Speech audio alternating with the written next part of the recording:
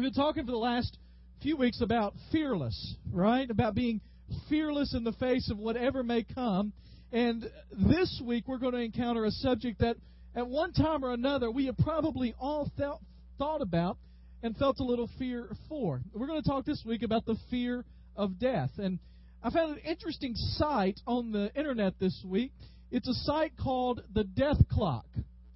And here's the site, and on this one, you put in your information, and if you could see close enough, you could see my information. I'm glad you can't, for the most part. But, you know, you put in your birthday, you put in whether you're male or female, you put in, this is an interesting part. Well, there's a mode part, it says normal, and I thought, well, I'm pretty normal, you know what I mean?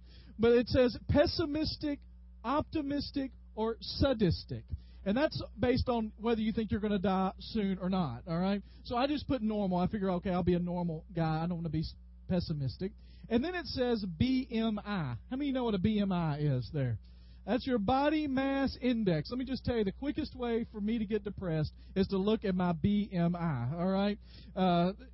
So it asks you your BMI. I was going to do this live, but that's one of those questions you don't really ask. You know, how tall are you? How much do you weigh?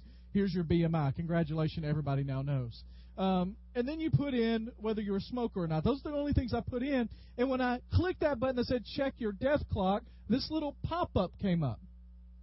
And it tells me that my death date, if you want to go ahead and mark this on your calendars, is Monday, November 15th, 2049. All right? Now, you see that 1 billion number right there running down? That's how many seconds I have left to live. Isn't that a little disconcerting that it just keeps going down? You know, I'd like to add a little bit or make it go up once or twice, but it just keeps winding down. It was interesting. I preached in the first service, and after the first service, somebody came up and says, you know, it's a subject we need to talk about because I know that I'm getting closer to it all the time. And the truth is, we're all getting closer to it all the time, right? I don't think we've reversed aging yet. And so it's interesting to look at this. Now, do you think I'm going to die on Monday, November 15th, 2049? No. You know, I could. I don't know. But, you know, the scary thing when I looked at that, you know, you think about, well, that's a long way off. And I realized, that's only 40 years. You know, that's like 40 years in a month. And so I don't believe that the Internet can predict my death clock date. There's even an application now on Facebook that you can predict when you will die and how you will die. And it gives you crazy stuff, you know, diving into a pool or motor accident or shot down by a mass murderer. It's crazy stuff. But I do believe that we have a death clock.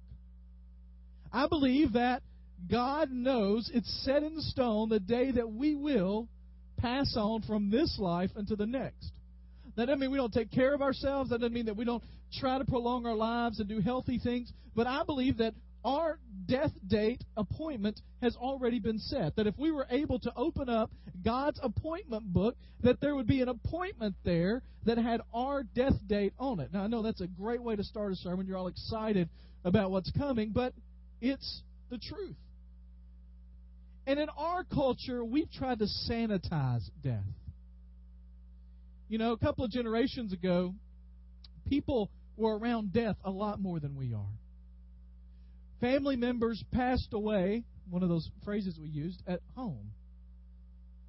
And then when someone passed away at home, they had something, especially in the South, a ritual that was sitting up with the dead. And you would stay in the home with the body, and you would wait there. Today, people normally die. Most deaths occur in hospitals or nursing homes, and immediately upon the death, the funeral home takes over and takes the body, and you're not around death as much.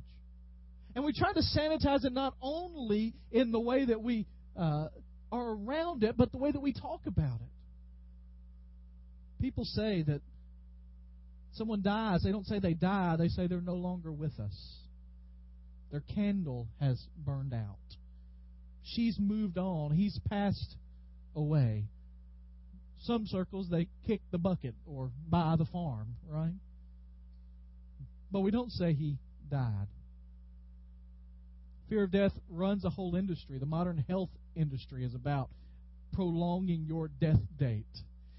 It's funny. I don't know if you can see this or not, but right under that countdown, you see where it's counting down those seconds down there? I've lost several seconds since I last looked at it. It says, delay your date of death. So apparently it's not a fixed date. I can delay it. And if you click on that little thing, you know where it takes you? To a health supplement page. It's pretty clever, isn't it? Well, I don't want to die that day. You know, if they were real clever, they would have put everybody's date like next week or something, you know.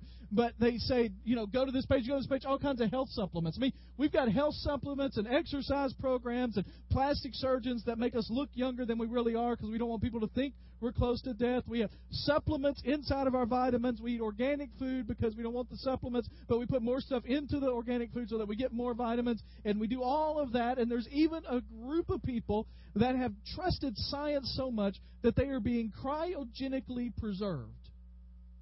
You know what that means, don't you? They're frozen. Why are they frozen? Because they're convinced that one day they will figure out a way to fix whatever's wrong with them. And then they can live longer. To give you the first thing I think this morning we need to understand is that unbelievers have reason to fear death. Unbelievers should fear death. Now, when I say unbelievers, what do I mean there? I mean people that do not have a personal relationship with Jesus Christ should fear death. Why? Why should we fear death? Well, first of all, the first reason they should fear death is because everybody dies. I want you to say right now, I will die. Say that. All right, everybody dies. There has never been an exception to the rule of humans that did not die. The rate is 1 out of 1. We all die. Our death date may be a long time away. It may be short time. It may be next week. It may be next decade. It may be way on out. Maybe next century for some people in this room. But we all die. Katharine Hepburn, actress from a generation ago, said this: I think I am finally at the point where I've learned to face death with a sense of humor. When you're my age, it's as if you're a car. First a tire blows and you go get that fixed. Then a headlight goes and you go get that fixed. And then one day you drive into the shop and the mechanic says, sorry, miss, they don't make parts for that model anymore. Right? We're moving towards that day. Listen to this. Every year, 70 million people die. Every second, 2 people die. It's just a part of life. It happens. Now, the reason that people that don't have a faith in Jesus Christ have reason to fear is not just because everybody dies, but because everybody will be judged. It tells us in Scripture not only that everybody dies. I mean, I didn't even have to give you a Scripture passage for that because it's evidential, right? We see it in everybody else. But that everybody is judged. That once we pass away, once we move to the other side, once we cross that river, once we buy the farm, we will be judged. Now, you may not like that part of the story. I may not like that part of the story. People around the world may not like that story. But the truth is, if you believe the Bible says everyone will be judged. In Hebrews, there's a verse of Scripture that says that it is appointed unto man to die and then the judgment. Is destined to die once, and after that, to face judgment. Now here's the truth. Scripture makes it very clear that the one criteria for that judgment is this: do you have a personal relationship with Jesus Christ? That's it. Doesn't matter how many times you've been to church. Doesn't matter how many Sunday school classes you've been in. Doesn't matter how many small groups you've been in. Doesn't matter how many songs you've sung, how many songs you've written, how many Bible studies you've done, how many times you've read the Bible thoroughly. That doesn't matter. On the other side of that, doesn't matter all the sins you've committed. It doesn't matter in that judgment whether or not you've just been terrible in your life and you've killed people and you've murdered people and you've acted horribly all your life. The only question that matters at that judgment is whether or not you have accepted Jesus Christ as your Savior. You have a personal relationship with Him. This isn't one of those things that after the death you get another chance. Well, I didn't quite understand. If I would have known that my death date was coming now, I would have done something about it. It's not one of those things where you get a second chance. It's not one of those things where you get sent back here in another form in order to try to do better. It says in there, how many times is man destined to die? Once. And after that to face judgment. And Scripture teaches that for unbelievers, those that don't have a relationship with Jesus Christ, that their judgment will include torment and separation from God and from others, for awareness of where they are, a memory of what they did, a regret for the life that they lived, and worst of all, complete isolation from anything. Scripture describes the place where those who don't place their trust in Jesus, where they spend eternity, as a place of darkness and yet a place of fire. And I don't understand how those two things work together, but I don't want to find out. The truth is, if you're not a believer in Jesus Christ, death is the worst possible thing that can happen to you. Here's the second thing, though. Believers should hope for death. Philippians chapter 1.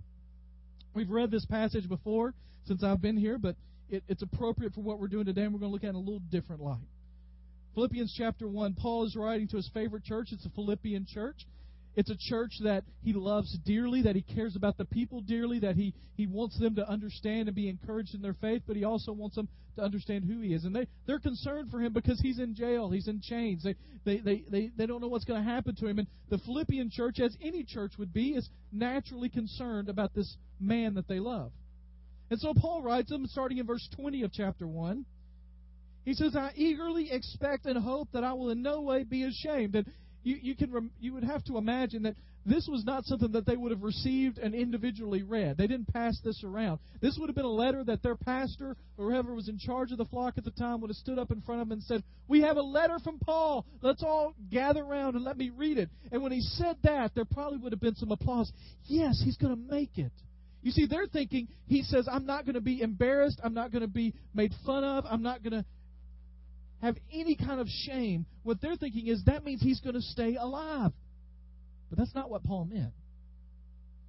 He says, I expect and hope I will no way be ashamed, but I have sufficient courage so that now, as always, Christ will be exalted in my body, whether by life or by, what's the word there? Death. What he says is, I'm confident that even if they take my life, my courage will remain and my hope in Christ will remain. And as a result, it will be a thing where I will not be embarrassed. He goes on. Verse 21, this famous verse here. For me to live is Christ and to die is gain. Let's do that again. For me to live is Christ and to die is gain. Now, I just want you to think how different that is than what we think of death. You know, I thought about this morning that verse is quoted sometimes, but the part that's quoted the most out of that verse is the first part, right? For me to live is Christ. Amen, brother. Preach it. Keep going. But have you ever seen a T-shirt that just had the second part on it? Somebody walks in, they got a T-shirt on, and just across the middle it says, to die is gain. Verse 22. If I'm to go on living in the body, that will mean fruitful labor. He says, this is the good part. If I stay, I'll be able to have fruitful labor. I'll be able to work with you. I'll be able to see God do some things. Yet what shall I choose? I don't know. I'm torn between the two. I desire to depart and be with Christ, which is better by far. You see what he says there? That to him, there is no doubt what the better of the two options is, right? It's death. But it is more necessary for you that I remain in the body. I just want you to think about this for a minute. Now I've been in ministry 8 years and done lots of prayer meetings and time when prayer requests are given. And one of the things that I always try to do is say, all right, let's spend some time praising the Lord, because it's easy sometimes in prayer request time to get to a point where all you're doing is talking about people's problems and not giving glory to God for what He's done for us. So you always say, give me something good that's happened. On Wednesday night, that's how we start every Wednesday night prayer meeting. Somebody tell me something good that's happening. And you know what? Inevitably, one of the first things people will say is, well, I woke up this morning. Right? I mean, you hear that. I woke up this morning. I've got another day on this earth. You know what Paul would say? The best thing for me would be not to wake up in the morning. The best thing would be for me not to get another day on this earth. I want you just to think how different that is from what we think. We have people freezing their bodies so that if the medical community finds something to treat them with, they can come back if they ever figure out how to unfreeze them. And Paul says, get me out of here. He uses the word depart there, and it can mean three different kind of things. First of all, he says to depart literally is a picture of a group of soldiers that tear down their tent, pack it all up, and move out to a new location. Another picture of departing there is literally of a slave being set free. Of someone saying, here's what you can do. You can be released completely. You are free from anything that you've had obligation to. And the third picture there is an agricultural one about oxen. We don't deal with oxen very much, but they dealt with them a lot. And the picture there is literally of the yoke that has been placed upon the ox and making them to work in a row and making them to go in tandem together. That yoke being removed and the ox is set free. What Paul says is, I desire to be free, to move my station to the other side, to be completely released from the bondage that I'm in, and to be allowed to get out of this workload that I'm under. I want to be free.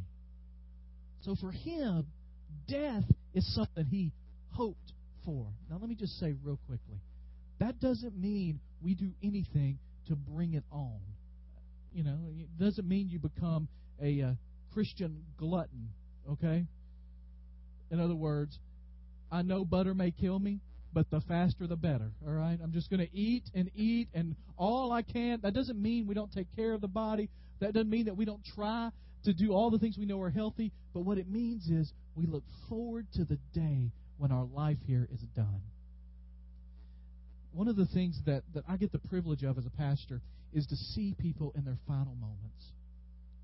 And most of the time that's a privilege because you see people and they will say, just in those final moments, people get real honest with you. Not a lot of use in lying at that moment, all right? Not a lot of consequences are going to be worse than what they're about to face. They get real honest. And it's always encouraging to be by the bedside or see someone in the hospital that you know they've got a relationship with Jesus, you know where they place their faith, and they just look up at you and they say, Pastor, I'm ready to go. I'm okay. I'm ready. And the truth is, Paul has said that long ago, but Paul's attitude is even different than that. It's not, I'm ready to go. It's, God, please let me go.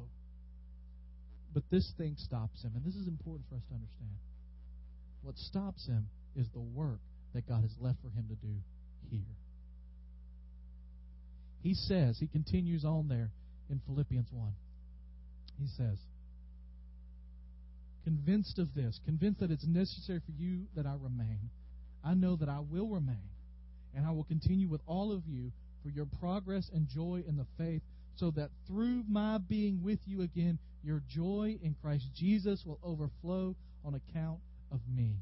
What he basically says is, I still have a mission to complete. Here's the last thing for today. Believers should hope for death, but we need to understand this, that believers should have our lives changed by death. You see, that appointment on the calendar is out there.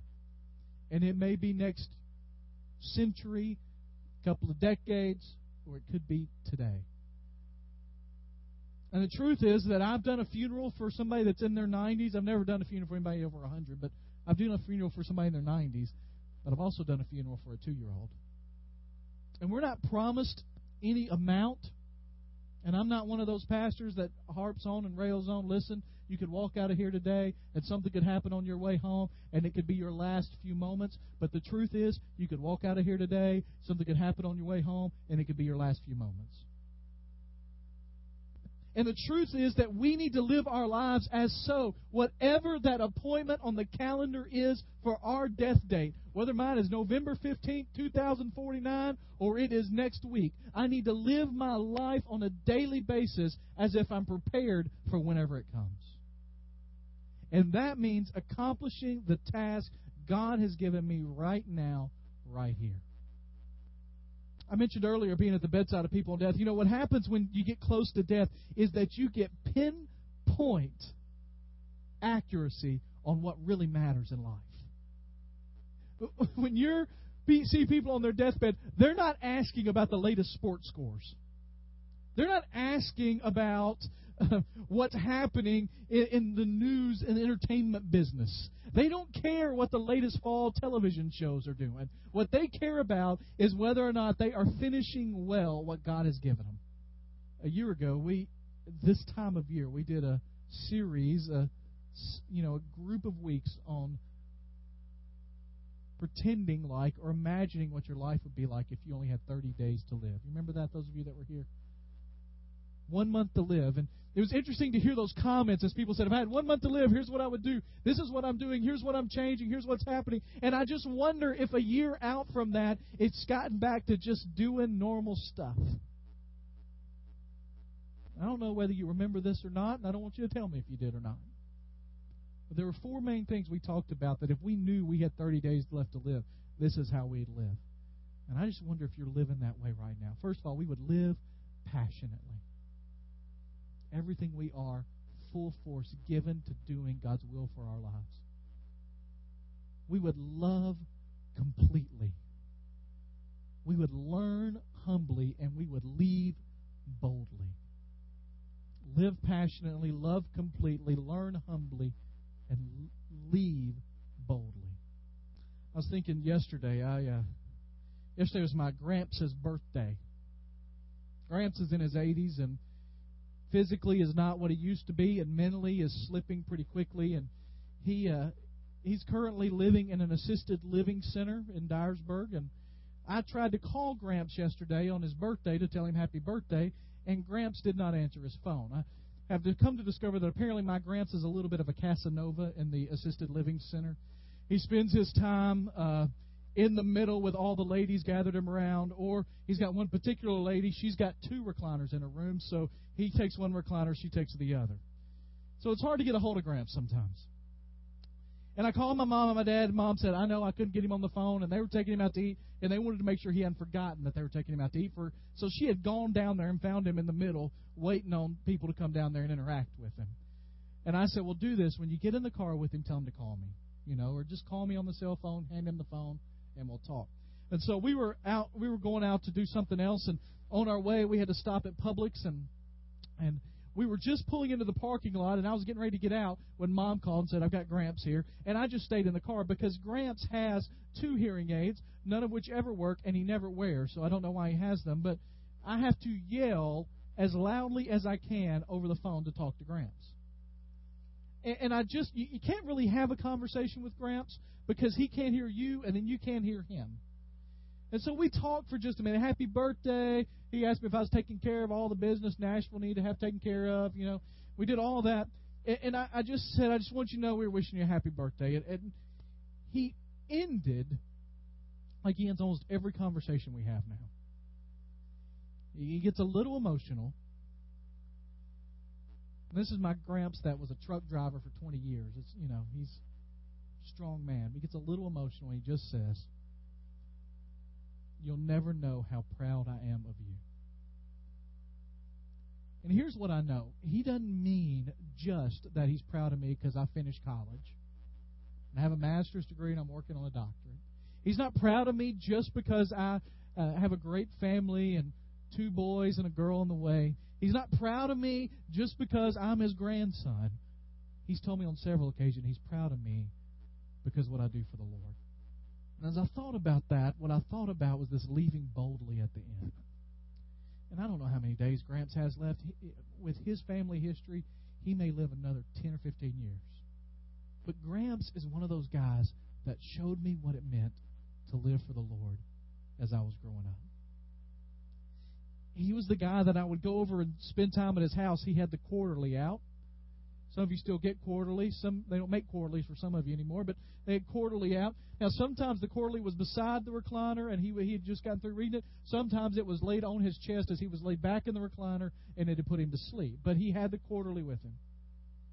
He was the first man I ever knew who went on a short-term mission project. He went on one to the Philippines when I was in middle school.